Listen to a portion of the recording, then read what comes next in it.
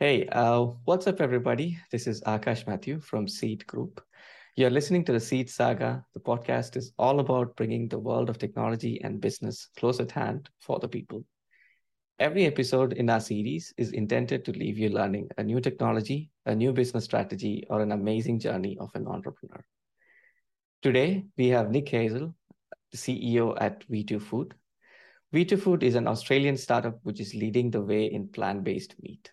Let's learn more about this company, its history of success, and how it supports environment, animals, and society. Hi, Nick. It's our pleasure to have you on our Seed Saga series. Please tell us a Nice bit more about to be here. and vegan food.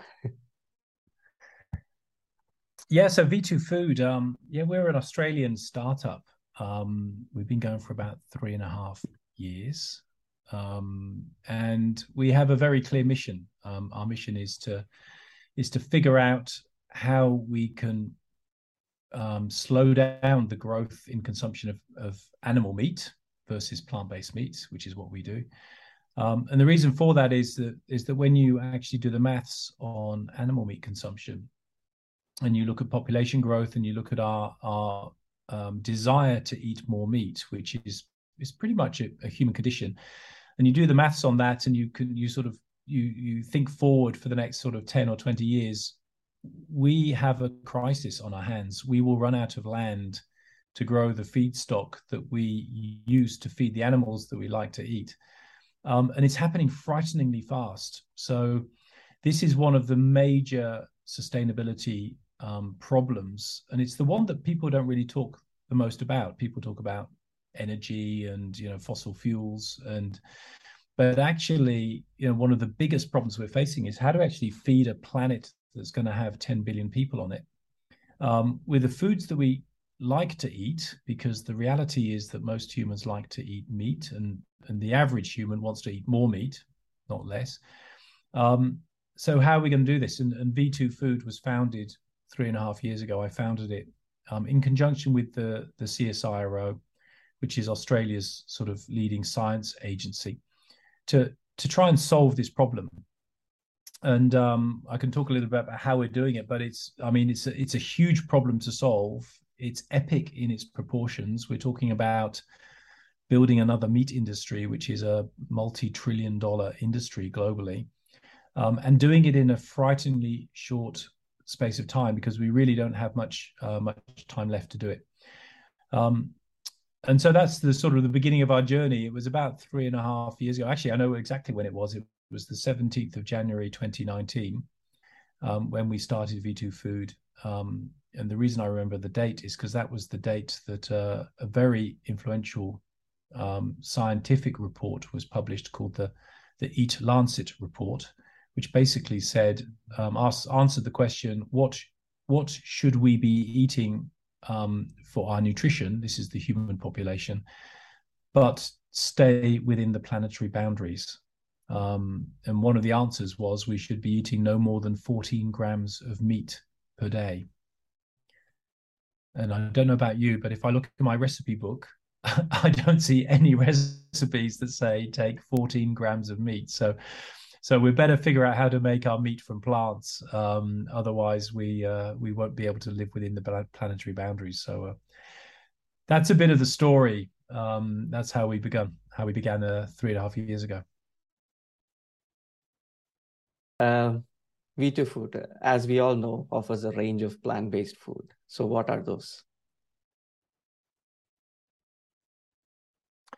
Yeah, so V2 Food is currently in Australia. We actually we weren't supposed to launch anything in retail at this stage of development. We were going to go into food service and restaurants, but COVID kind of changed our plans when all the restaurants in Australia closed, and we pivoted into retail. So what we do is we sell meat in food service. We began with the Burger King franchise, and we sell into the Burger Kings in this part of the world and into Asia Pac. So we sell the Whoppers, the plant-based Whoppers in 5 Asian countries and Australia and New Zealand.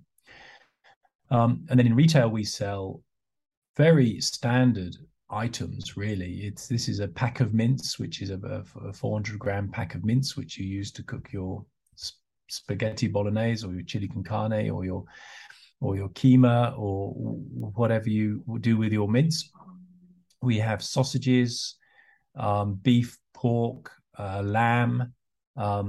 We have chicken schnitzels, chicken tenders. We're pretty much covering the and of course we have burgers and we pretty much cover the main sort of meat items that you'll find in a good Australian barbecue. Apart from a steak, we're not doing steak, and we make these out of essentially soy.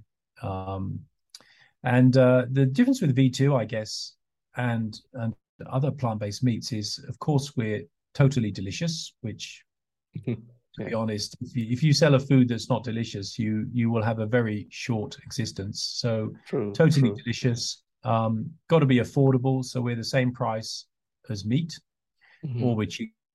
Currently, at the moment, meat prices are pretty high. And we're aspiring to be available. So when you go into your supermarket and you're looking for mince, you will be able to find us as well. And that's an alternative that people increasingly are interested in. And I've just been actually talking at a conference. I'm in New Zealand today, and I was talking at a conference. And I always ask the same question to the audience. There are about 400 in the audience today. I always ask the question, how many of you are vegan? And in this part of the world, I don't normally get more than about 1%, and that's about what you get. But I do ask the question: how many people in the audience have tried to be a vegan or a vegetarian? Interestingly, I always get about a third. So that means that people have tried, but they find it just too hard to maintain a vegan diet or a vegetarian diet. And that means to me that there's a problem there. It's either too difficult to cook, or people just like the taste of meat and they're not willing to give it up. Yeah. But more interestingly, I also asked the question: well, how many people are reducing their meat intake? And that's where it really gets interesting, because I always get 2/3 of the audience, maybe even more. So people are trying to reduce meat. They know there's something wrong, but they can't be a vegan, and this is because of their culinary habits, what they like to eat, maybe the traditions of the food they like to eat, but they do want to reduce meat. So what's the solution? And this is what we're proposing as V2 is you don't have to make a compromise. You don't have to become a vegan.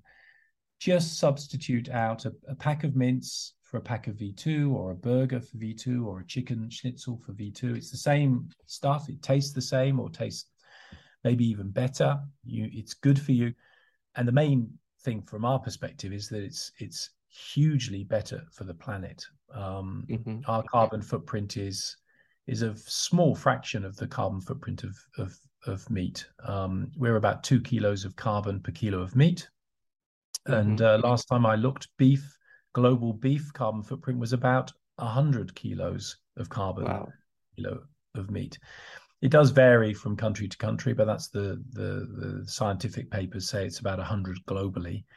So that's a big difference. And to be honest, it's those sorts of real step changes are what we need if we're going to really change the game in sustainability on the planet.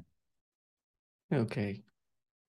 Yeah. Now I'm curious about this. Does plant-based meat have the same nutritional value as an animal meat? I think the answer is it depends.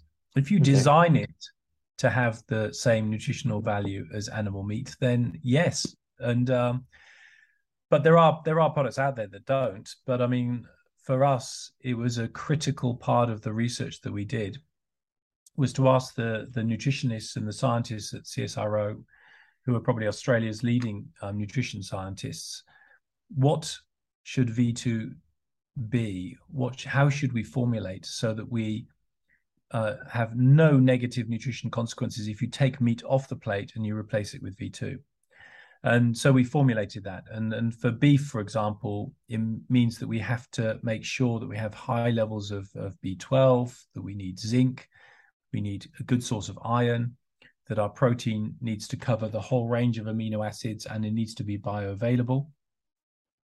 And so that's how we formulated it. So there's no, it's kind of interesting because there's a debate about processed food versus non-processed food. And I kind of think, well, that's the wrong debate. It's about nutritious food or not non-nutritious food. And you can make food nutritious by design, and we've done that. But there's an interesting extra thing that we do, which is obvious when you think about it. We're made from plants. So we are a really good source of fiber. And fiber is the one thing, certainly in the Western diet, that we're missing. No one eats their 5 fruit and veg a day. And when the government in Australia changed the guidelines from 5 to 7, guess what? We didn't start eating more vegetables or fruit. It stayed way too low. We don't get anywhere near enough fiber in our diets, and that's causing us enormous problems with obesity, with immune sicknesses. And so substituting with V2, we think we may even have a positive benefit to nutrition. Certainly know that we have a very interesting effect on satiety. And that's also a function of fiber. We believe that, if you have foods rich in fiber, you tend to feel fuller quicker. It's not like you just reaching for the second Big Mac 10 minutes after you've eaten the first, because essentially your microbiome is shouting to your brain, "Where's my food?" Because it hasn't seen anything, because none of the fiber actually reaches it. So we have an interesting side benefit that actually you get fuller and feel fuller for longer, and that will have a positive impact on obesity. Okay.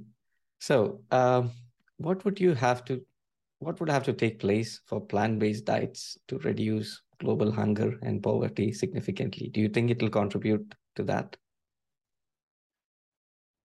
Global hunger. Well, one of the problems is that if we carry on the way we're going at the moment, is there really will not be enough food to feed 10 billion people. Now, the reality is today there is more than enough food for everybody. If you think about all of the agriculture in the food system, but the reality is that 70% of the food that we grow, we give it to animals.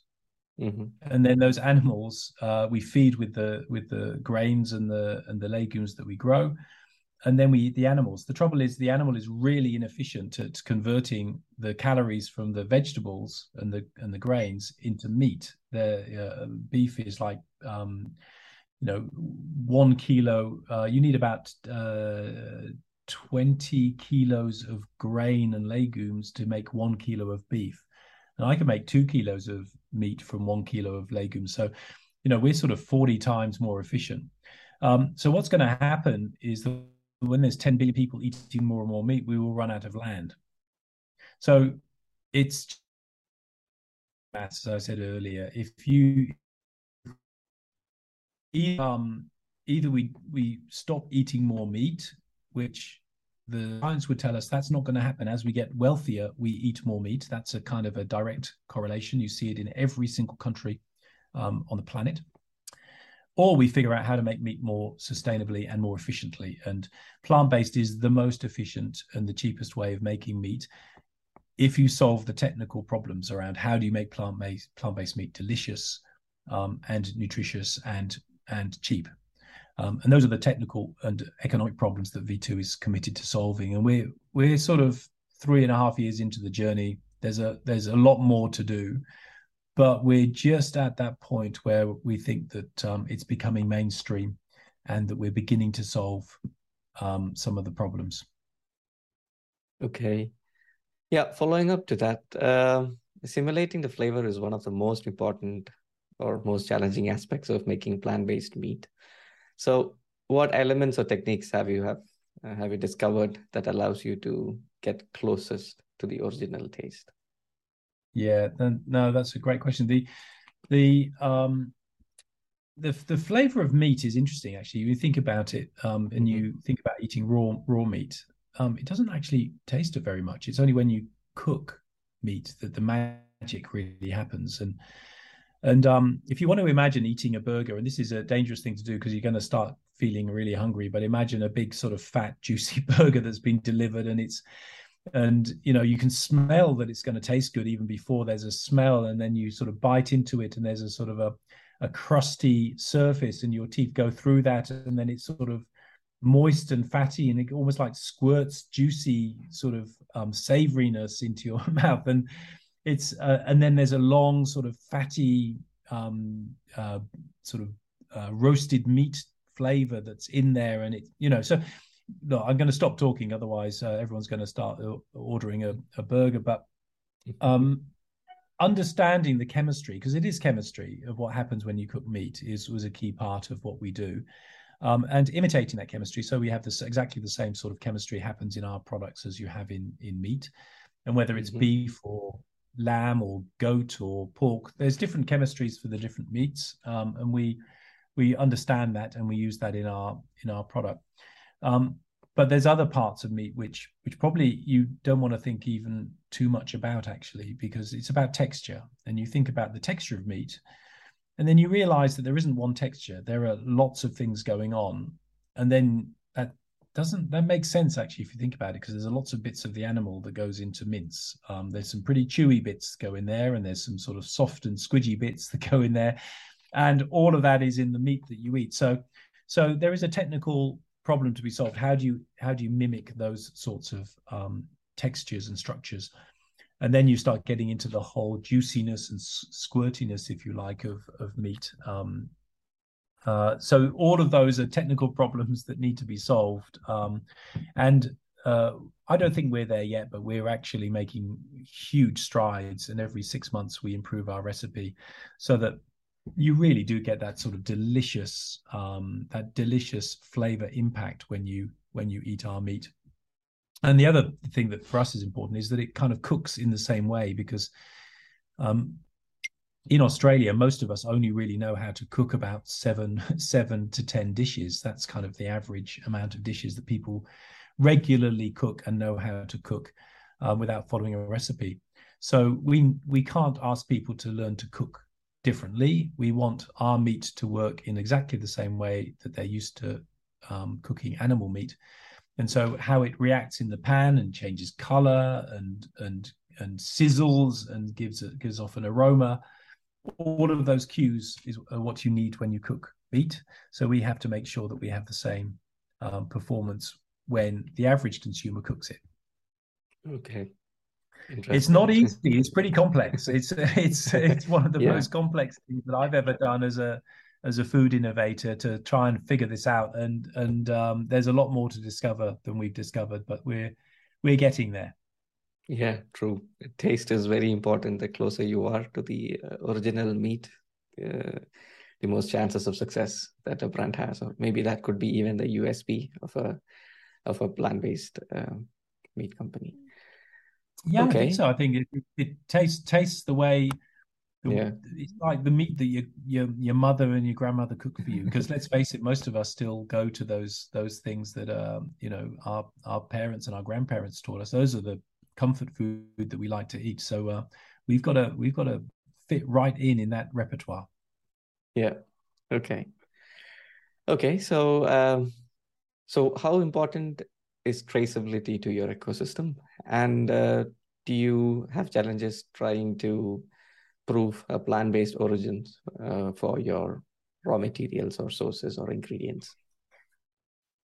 Look, I wouldn't say traceability. I think provenance is the way that I would characterize it. I think people do want to know where your food comes from. I think that's important. They want to be able to trust it, and depending which country you're in, you want to be clearly from a particular place which is known for quality. And we're Australian. Australia is one of the biggest meat exporters in the world, and it stands for the best quality meat. I think it's renowned around the world. So we're quite happy that we're made in Australia and we're known to be Australian.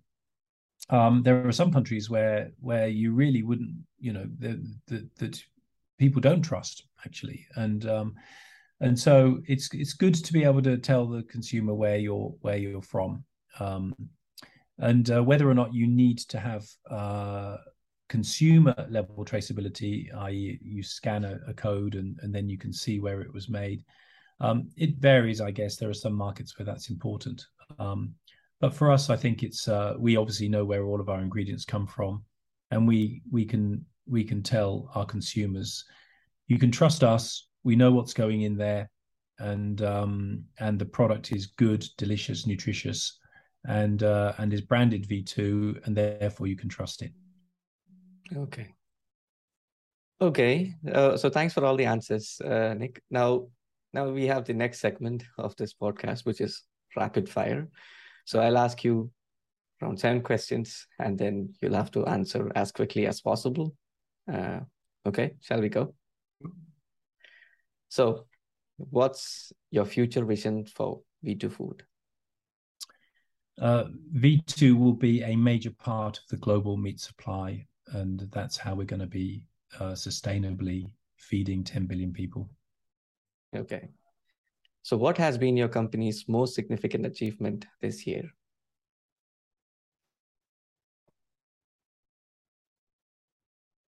I think it's becoming number one plant-based meat in Australia, and continuing to really ramp up that growth. Amazing. Would you have any tips to offer someone considering beginning their own business? I think it's no good to get advice from me. I think the most valuable thing you have when you start a business is that you are naive and you don't know how much hard work it is. I totally agree to that. So what sets your company apart? That we're really focused on trying to deliver food and meat for people the way they are and not the way we would like them to be. We accept that we're human. We like meat. We don't make moral decisions about our lives. We just want to enjoy life. And our job is to make sure that people can do that without harming the planet. Okay. What lessons have you learned from your time at V2 Food so far? That you can achieve a lot more in a startup in 3 years than you can achieve in a whole career in big business. Okay. So what is now your top priority at V2 Food? Scale. We need to demonstrate that we can be a significant percentage of meat, and we need to roll out globally as quickly as is humanly possible. We really do not have a lot of years to wait before we start really tackling climate change and sustainability. And everyone in V2 is insanely driven to try and move as fast as is humanly possible to do that. Okay. And finally, one word for our CIED Saga. Could you say that last question again? Finally, one word for our CIED Saga podcast. Well, good luck. I love that you're reaching out, and good luck with your business. Good luck with your podcast, and I hope you have some really interesting conversations. Okay. Thanks, Nick. It was great to have you as our guest. My pleasure.